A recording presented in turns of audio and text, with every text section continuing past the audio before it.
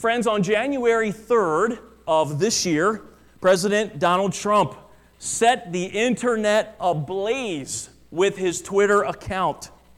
Now, while the president has always been very provocative, having a bantering style on social media, this particular sentence on Twitter immediately lit up the news wires around the world for the way in which it mentioned nuclear weapons. Apparently, the dictator of North Korea, Kim Jong-un, was bragging to newspapers and reporters in that country about his country's nuclear capabilities and his willingness to stand up to the United States. Well, it was reported that Kim Jong-un apparently declared that his nuclear button is on his desk at all times. Well, that was a very bold, a very provocative statement, and so President Trump replied on Twitter with his own very bold statement. It was Tuesday, January 3rd of this year, and our president unleashed this tweet saying, North Korean leader Kim Jong-un just stated that the nuclear button is on his desk at all times. Will someone from his depleted and food-starved regime please inform him that I too have a nuclear button, but it is much bigger and more powerful one than his, and my button works.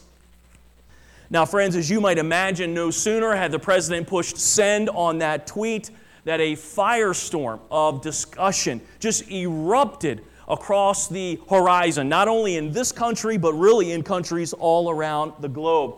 Now, of course, some people immediately began to poke fun at President Trump. They wanted to point out to him that the nuclear protocols of the United States are actually housed in a special briefcase that actually has a nickname. It's called the football.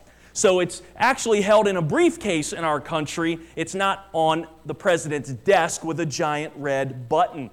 But of course, many people did in fact take this tweet very seriously. And they hoped, and many were even praying, that this strong rhetoric between the U.S. and North Korea would not escalate any further into any kind of armed conflict. And they certainly hoped that this would not lead to an all-out war. You know, family, for as much as average Americans want to avoid war, the hard truth is that war has been a part of our nation's story since the very beginning. In fact, I read a little statistic this week that was published in 2011. Some historians reported that the United States of America has participated in some kind of warfare for 214 of America's 235 years of existence. Let that soak in for a minute. America has been involved in wars for 214 of her 235 years of existence. So Christians, what should we think about the subject of war? Should Bible-believing Christians be pro-war? Or should we be anti-war? Or should we be something else? If we had the opportunity to sit down and have a coffee with Jesus, what would He want to say to us about this sensitive subject? Well, family, this morning as we embark on part 2 of this special worldview series that I've entitled, What Would Jesus Say?, I want us today to take a closer look at the subject of war through the lens of sacred Scripture in hopes that all of us will be a little better prepared to think and talk and respond to this subject with some biblical clarity and some conviction. Family, with that as our introduction, now I want to help us step through this topic of war today by using 4 helpful headings. We want to talk about war today, but I want to do so with you by using 4 helpful headings. First of all, this morning we're going to talk about some questionable views of war. Then secondly, we're going to talk about some biblical perspectives about war. Thirdly, we're going to talk about the classic criteria for a justified war. And then we'll conclude today with some moral restrictions on a just war. So let's begin this morning, family, talking about number 1, if you're taking some notes, let's start here with this category, questionable views on war. Questionable views on war. Now, Christians, anytime that we want to take a deeper look into a topic, whether that topic would be controversial or not, if we want to consider any topic through the lens of a Christian worldview, well, one of the very first things that you and I need to do is make sure that we are defining our terms. Defining our terms. So what do we mean exactly when we use the word war? Well, in your notes, I gave you this great little definition that was put out in a little article in the ESV Study Bible. This definition I thought was very clear and very good. What is war? War is a large-scale armed conflict between countries or between groups within a country aimed at changing or dividing established government. I thought that was I thought that was a good basic definition. You know, throughout history, many wars have taken place for all kinds of reasons. Wars have happened for economic reasons. They have happened for political reasons. Wars have happened for religious reasons, ethnic reasons, and even selfish reasons like conquest or plunder. Now, down through the centuries, Christianity has recognized three different responses or three different perspectives on this issue of war. And those three perspectives are pacifism, corrupt wars, and just wars. Now, a little later in this message, we're going to talk about what is a just war or a justified war. We're going to talk about some of the important components that go into having a justifiable war. But right now, family, let's just take a couple minutes. Let's consider those first two perspectives, which I'm calling questionable perspectives on war. And those questionable perspectives are pacifism and corrupt wars. So let's talk about them. Let's start by thinking a little bit about pacifism. The word pacifism comes from a root word which means to pacify. That word means to make peace. It means to choose quietness. It means to choose non-hostility. So for the person who subscribes to pacifism, this is a person who is opposed to the use of force. They are especially opposed to the use of force when it comes to the topic of war. Now, since the 2nd and 3rd centuries, some Christians have advocated for a position of pacifism. Some Christians have advocated for this position of total nonviolence. And they've done so based on some of the teachings of Jesus. So I want you to open your Bible with me now to Matthew chapter 5. Matthew chapter 5, which, as you know, from Matthew 5 to 7, is Jesus' famous Sermon on the Mount. So I'd like to read for us this morning Matthew chapter 5, verses 38 and 39. And then we're going to skip back and look at one more verse also in chapter 5. But let's go to Matthew 5, verse 38. If you have your Bible, please look with me. Jesus is the speaker. You have heard that it was said, an eye for an eye and a tooth for a tooth. But I tell you not to resist an evil person, but whoever slaps you on your right cheek, turn the other to him also. Would you look back with me right in this same chapter? We're still in the Sermon on the Mount. Would you turn back with me in chapter 5? Look back to verse 9 also. This is, of course, you remember the Beatitudes. This is the very beginning, the opening section of Jesus' Sermon on the Mount. Matthew 5:9, Jesus says, "Blessed are the peacemakers, for they shall be called sons of God." Christian friends, for those who would hold to pacifism, they believe that since Jesus called for non-retaliation, they believe that since Jesus taught non-retaliation and even love of one's enemies, they would say that it is wrong for a Christian to participate in a war.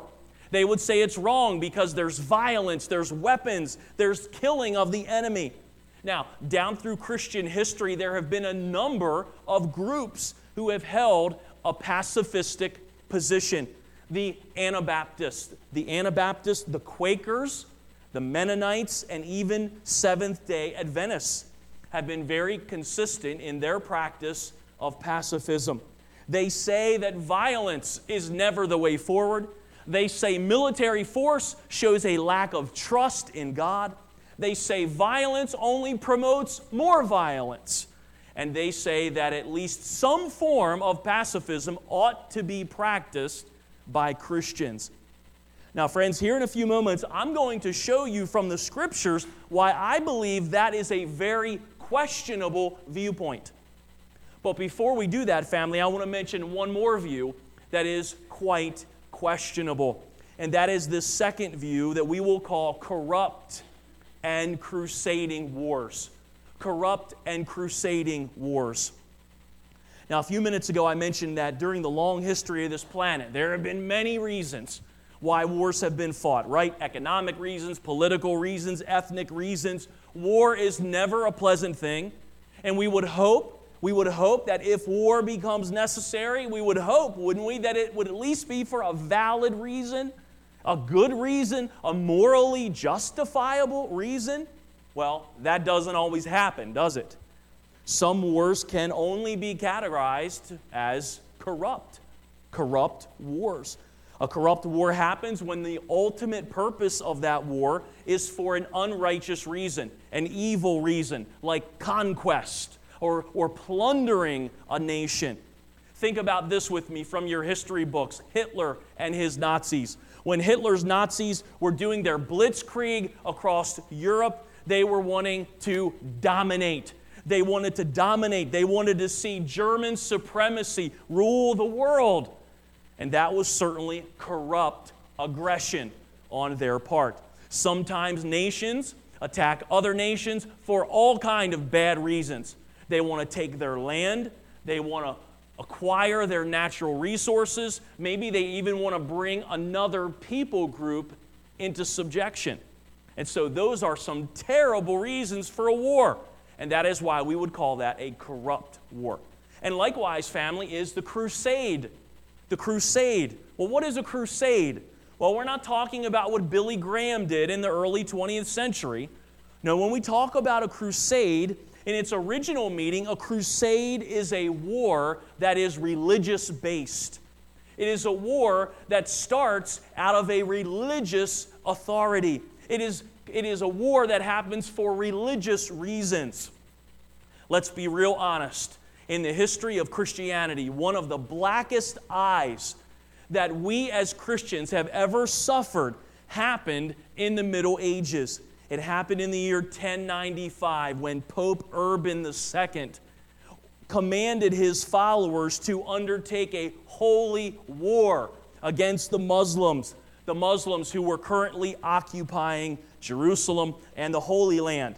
For nearly 200 years, there were crusading wars taking place as all kinds of European Christians left Europe and marched down and were attacking and killing and warring Muslims there in Israel in the surrounding regions. And they were claiming to do all of it in the name of God. In a crusade war, when it is a religious war for religious reasons and the religious authority has said, we are going to do this battle in the name of God, when a crusade happens, there are no compromises. There are no prisoners being spared. There are no limits being put on what force can be used. It sends soldiers into battle with zeal, and it never surrenders. The crusade never surrenders so long as those pagans exist. So, family, the Christian crusade.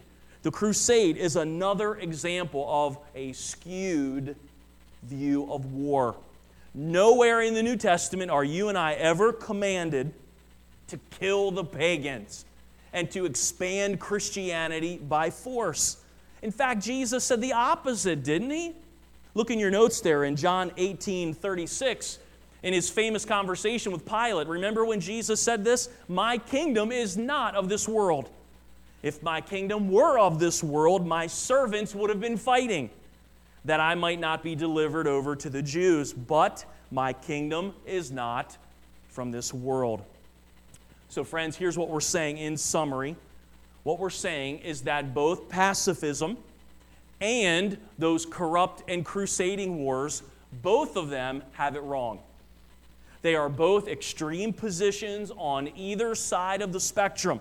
They don't line up with what we would call the classical Christian viewpoint. So what then is the classical Christian viewpoint?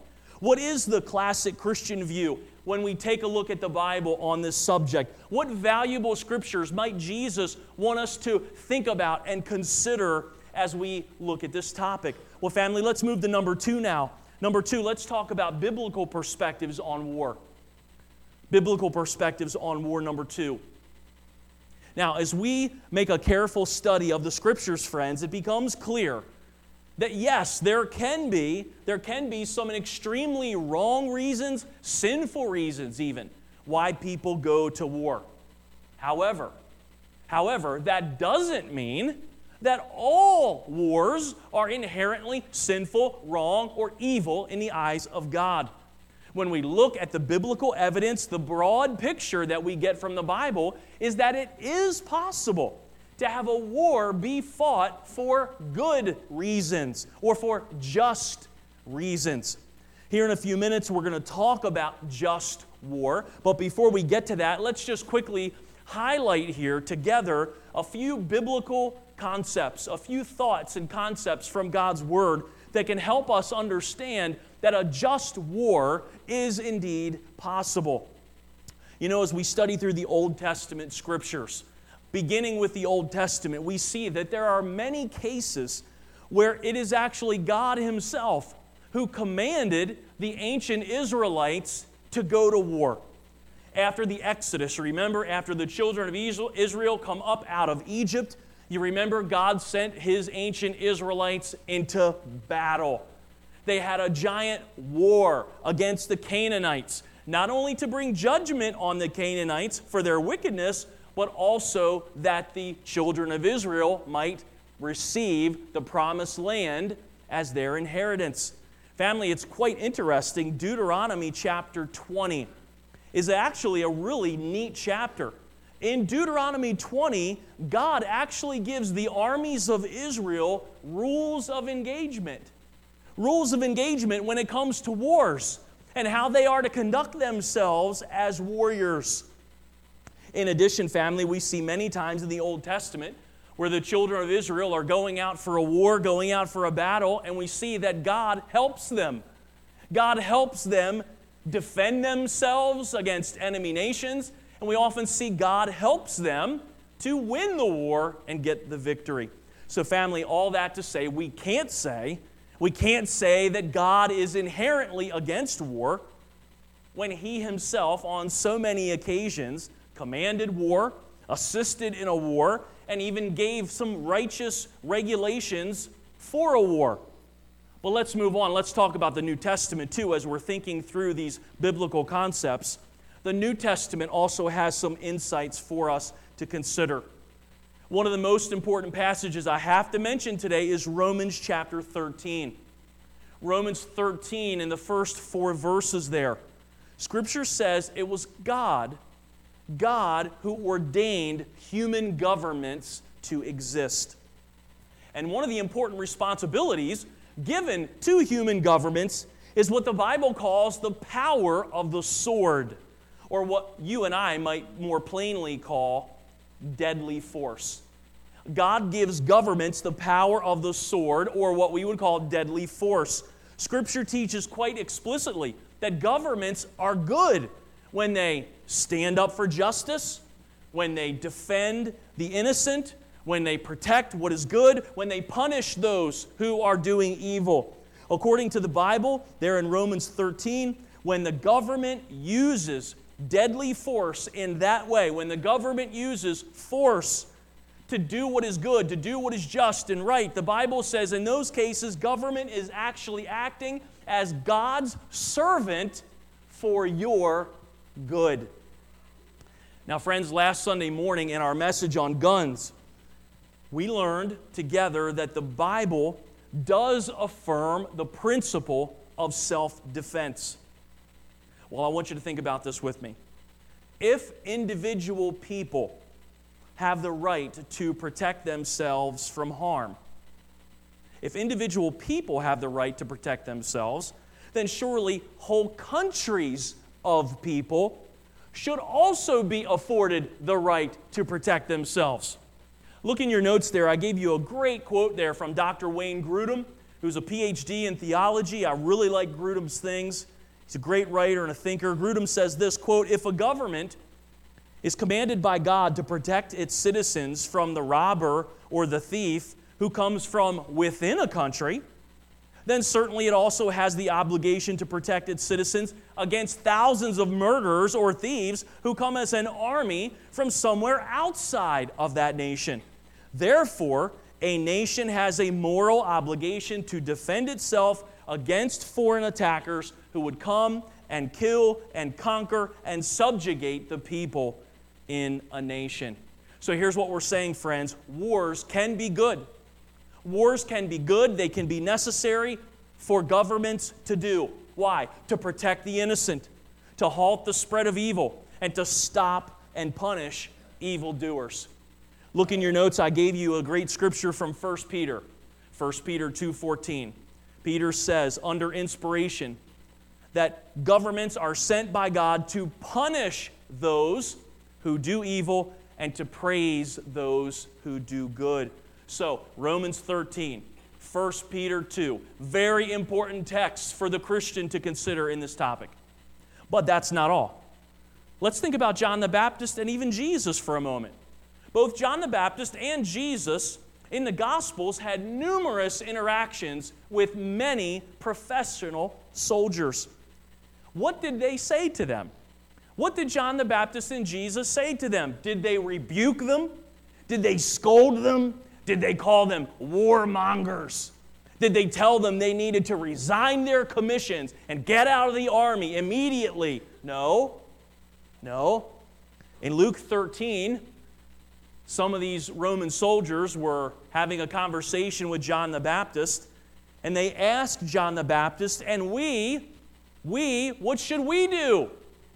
And John said to them, "Do not extort money from anyone by threats or false accusations, and be content with your wages." So John the Baptist didn't demand that soldiers immediately quit their positions to get their hearts right with God. John simply encouraged these soldiers to use their military power rightly, use their military power responsibly. And what about Jesus? Well, in Luke 7, Jesus actually healed quite happily the servant of a Roman centurion. And not only did Jesus heal this Roman soldier's servant, not only did Jesus do the healing, in that same text, Jesus actually said that this Roman soldier's faith was the strongest he had seen in all Israel. You remember that? When Jesus healed that servant from a distance, and the Roman soldier, had said to Jesus, "I believe you can heal him even from here. Just speak the word." And so Jesus commends this centurion for his great faith.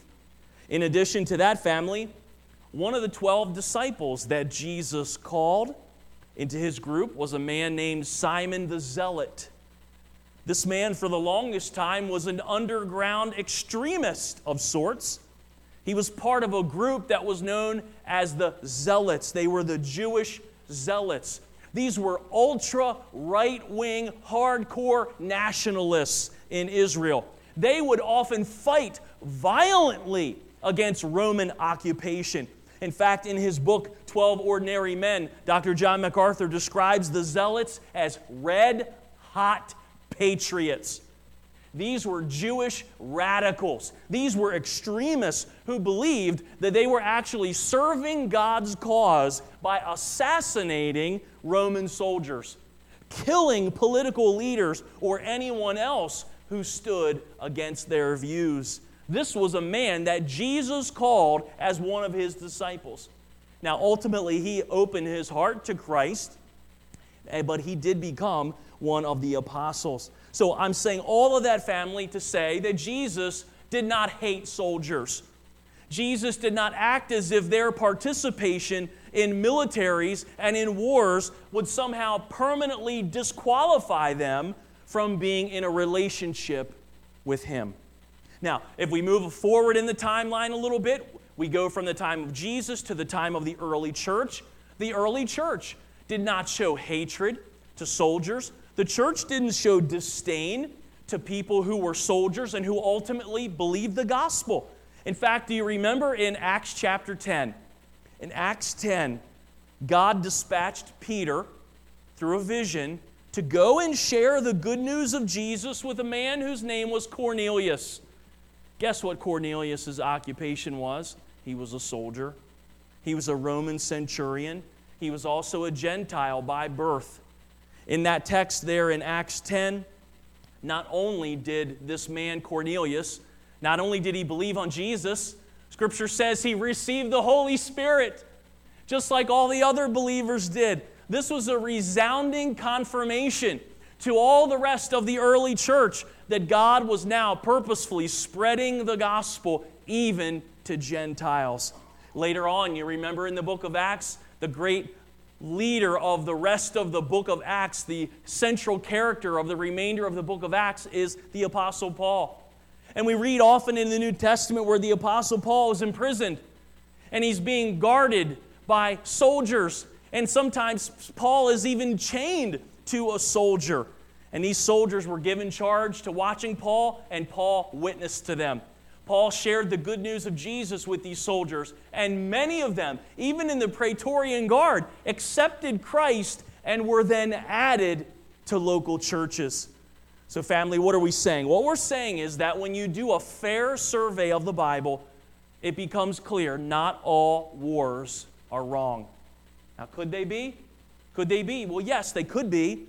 Depending on the circumstances, it could be an evil war driven by conquest.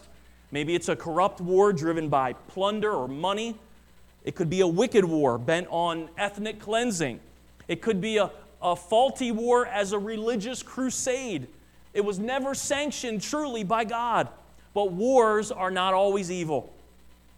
If they were, then God would have said so explicitly.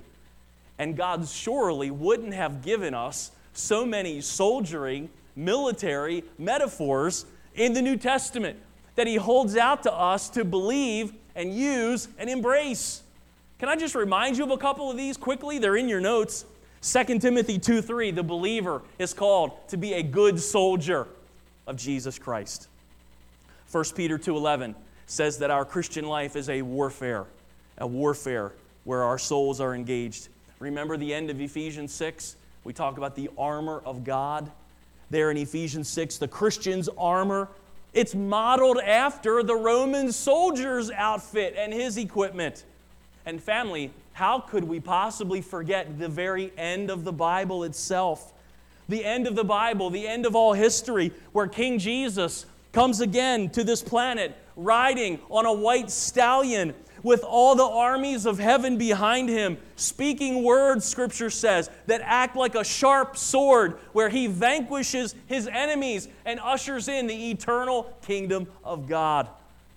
So believers, what I've set out for you over the past few minutes is some of the classical position that the majority of Christians have held in regard to war, what we often call the justified war position. Sometimes it's called just war theory. Look in your notes. I want you to see this quote from Dr. Darrell Bock of Dallas Seminary. He's a PhD in New Testament and research.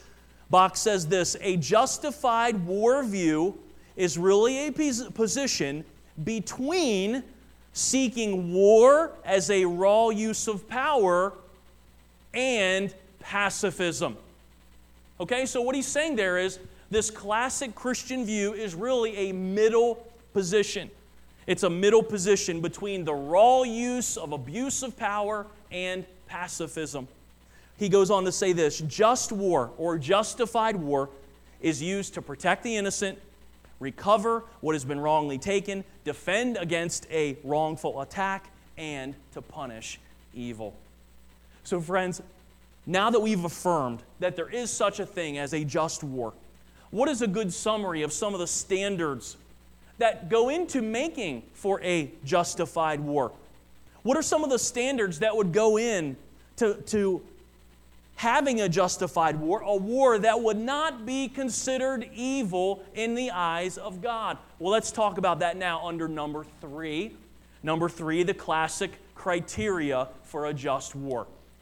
We're going to talk now about some of the classic criteria for a just war. Now, friends, looking backwards into Christian history, it was in the 4th century that Christian scholars like Augustine, and even Augustine's mentor, a man whose name was Ambrose. These were men who took the Bible's truths, the Bible's principles about war, and they began to write and they began to assemble some of these classic standards or criteria about what goes into a just war. Now, those of you who own an ESV study Bible, at the very back of the ESV study Bible, your Bible has an appendix. And there in that appendix are a number of theological articles. And I'm going to make reference to one of those articles now that has to do with biblical ethics. And in particular, under the subject of biblical ethics is this topic of war. So as we think through the Bible's principles, if we think through the classical thinking that has been written down by Christian scholars over the years, I'm going to quickly just walk you through this very quickly, not very long. I want to show you these 8 criteria that make for a justified war. The 8 classic criteria that make for a justified war. So jot them down. The first one is a just cause. A just cause. Meaning, is there good reason here? Is there a good reason for this war? Is it a morally justified reason? Like self-defense. Is self-defense going on here? Is this fundamentally a defensive struggle? That's the first topic, the first category. The second one, competent authority. Competent authority. Is this an official war that's being carried out by government? Is this being led by government authorities? Scripture says that war is ultimately the job of governments and nations. War should not be the job of little bands of renegades, little bands of vigilantes doing their own thing. Here's another category that goes into just wars that have been written down, the classic standards. Thirdly, comparative justice. Comparative justice. Here's what this means. If a country goes to war, it should be clear that what the enemy is doing is wrong, morally wrong, and thus the response of having a war is morally right. In other words, one country's moral evil is being met by the other country's justice. Here's number 4, the right intention. The right intention. What's the intention of this war? Is the purpose of this war to protect what is right? To protect justice and not to exact revenge or to pillar or to exploit resources? The intention should be for something positive and not just to destroy lives. Here's the next one, last resort. Last resort. Before the war begins, have all the reasonable measures of diplomacy been exhausted? Have these countries worked hard? Have they done everything they could do, every available means to try to avoid warfare? Here's the next one, probability of success. Probability of success. Jesus in Luke 14 talked about kings counting the cost before going to war. So is there a reasonable expectation that this war can be won? I mean, if we're going to go to war, and if the reasons are right, can we win? Can we win this war? Can we accomplish the good that we're setting out to do? Here's the next one, proportionality of projected results. Proportionality of projected results. In other words, if this war unfolds, will the end results be good? And not only good, but will they be greater in proportion when compared to all the death and destruction that's going to happen because of this war? Okay? So in other words, this concept has the idea of how we used to say it back in the country, is the juice worth the squeeze? Is the juice worth the squeeze? Here's the last one, the right spirit. A classic category thinking about just war, right spirit. If we're going to be forced to undertake a war, is it happening with the right spirit? Is it with a spirit of reluctance? Is it with a spirit of even sorrow of heart? Are we sorry that it came to this? Are we sorry and feel a sense of sorrow that so many people are probably going to lose their lives? We shouldn't be delighting in war. We shouldn't be rejoicing in war, but we should be sad that it ultimately came to this. Now, even with those quality criteria, family, there still is some morality going on here. There's still a moral issue here for how this war, if a war is justified, if you can say the reasoning and the intentions and all those things are right, there's still a moral component that has to be thought about here. Why? Because this battle is not being fought by Terminators. All right, this battle is not being fought by a bunch of robots. The battle's not being fought by a bunch of machines where we sit behind all the screens. No, wars are fought with people. People are out there. Soldiers, men and women are out there putting their lives on the line. And so down through the ages, not only have there been these discussions about what makes for a just war, there have also been a few little categories about some moral guidelines. There needs to be some moral guidelines here because people are involved. And I want to share these with you. Almost all of these, of course, are rooted in the biblical Christian worldview. The biblical Christian worldview that argues for the sanctity of life, the value of life. So can I give you these moral restrictions in a just war? There's just 4 of them. The first one is the proportional use of force. Look, if force is going to be used in a war, the ultimate goal is to defeat the enemy, not necessarily annihilate the enemy. And there's a difference. Okay? If force is going to be used, the goal is to defeat the enemy, not annihilate the enemy. And this is where the debates, the discussions, this is where the issue of nuclear weapons starts to get most hotly debated. If a country fires a nuclear weapon into another country, the results typically are not just victory over one's enemy, but a total extermination of that enemy. And sadly, many civilians will lose their lives too. So this is where nuclear weapons is a huge discussion, and it's its own topic, really, because there's so much going on there. So the morality of war has to include this discussion about proportional use of force. And our government does this all the time. What happened over here in the foreign country? Well, how are we going to respond? Maybe we'll shoot missiles. Are we going to put boots on the ground? Are we going to send planes, tanks, armies? What is the proportion? Why does that happen? Because of this. This is what we're talking about. Proportional use of force. Here's the next one. Again, a moral guideline. Secondly, protecting non-combatants. During a war, common sense, common decency says only the soldiers fight. Steps ought to be taken as much as possible to ensure that ordinary citizens, all the other non-combatants, should be shielded from harm. Okay, men that are not soldiers and women and children, we're not trying to get them killed.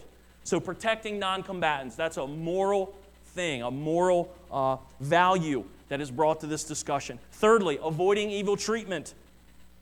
Avoiding evil treatment. Even though a war is happening, there still is a basic sense of human decency, basic respect who are shown to people even across enemy lines because there's a value here of human life. What we mean is captured prisoners of war, wounded soldiers should not be tortured, should not be abused. We ought to treat the enemy's soldiers the same way we would want our soldiers to be treated if they were captured. So there's a basic compassion for human beings off of the battlefield. And then lastly, good faith.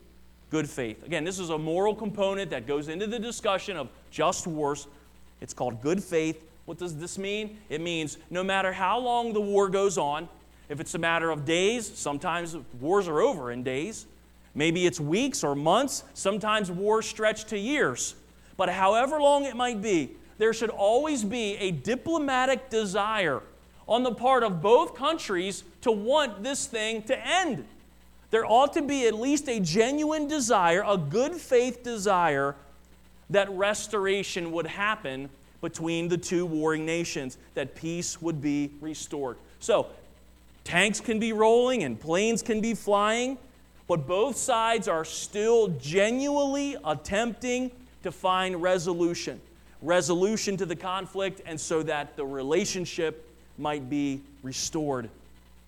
So family, those are the four moral considerations that fall under this category about a justified war.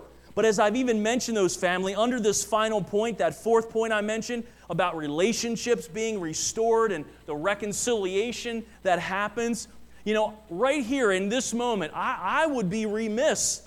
I would be remiss if I didn't take a moment here and remind all of us here this morning the great lengths that God the Father went to restore a relationship with sinful human beings like us. Yes, friends, yes, even in a message about war, we need to stop and we need to be reminded of the conflict and the distance and the enmity that exists between a holy God and sinful people. Because of our sin and because of our rebellion, Scripture says every human being, including you and me, we were apart from God. We were separated from God. There was war in our soul. There was contempt for this God. Yet in His great love for us, God sent His Son Jesus to bridge the gap. Jesus came to pay the price for our sins upon the cross so that conflict between us would be removed, so that it would be forever restored in our relationship with God, that once again we would be brought back, reconciled to our Heavenly Father. Maybe you're here today and you're listening to this message and you're not a Christian. Friend, I want you to know the greatest news on planet Earth today is not human beings, human governments talking about denuclearization or minimizing their arsenals. That is not the best news. No, the greatest news of all, friend, is the news of the gospel.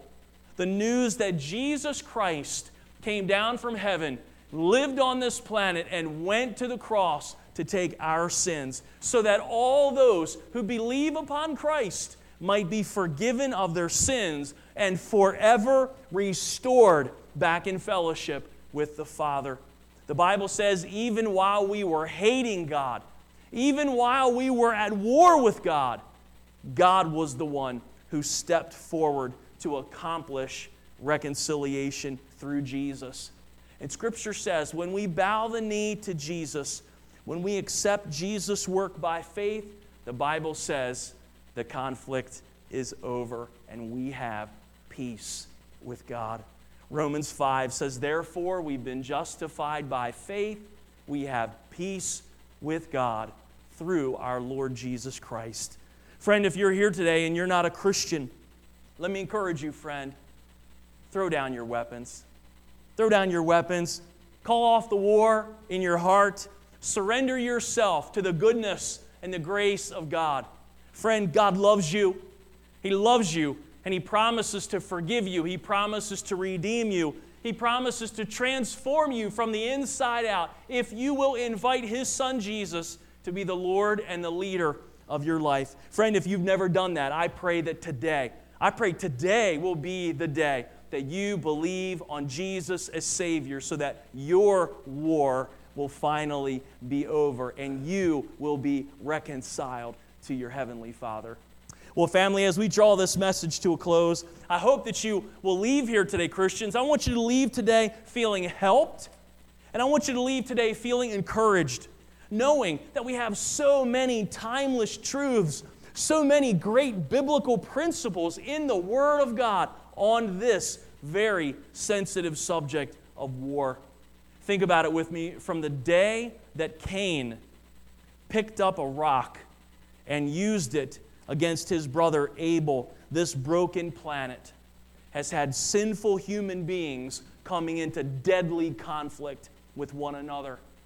And you know it. Down through the ages, the rocks were traded in for spears and swords, and eventually swords and spears were replaced by machine guns and tanks. The long history of humanity has shown us wars are never a pleasant thing. But as we've learned today from the Word of God, not all wars are wrong. Sometimes wars are necessary for governments to push back against evil and injustice, punish evildoers, protect those who are good, protect things that are good, and people who are innocent. Praise God, even when wars become necessary, we can be so thankful that we have the Bible. We have the Christian worldview that helps to establish those basic guidelines, those simple standards of morality in order that wars would be a little less horrific than they could be. So family, as you depart for a brand new week, take hope today.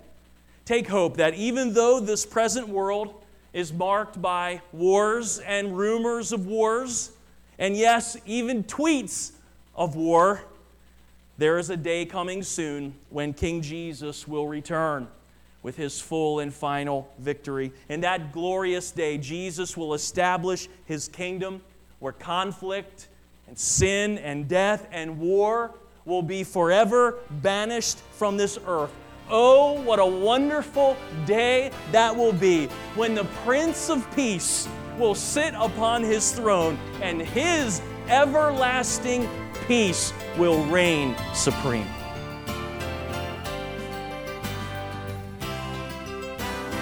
Thanks for listening. This Preaching for a Change broadcast has been brought to you by the Grace Baptist Church of Hazleton, Pennsylvania.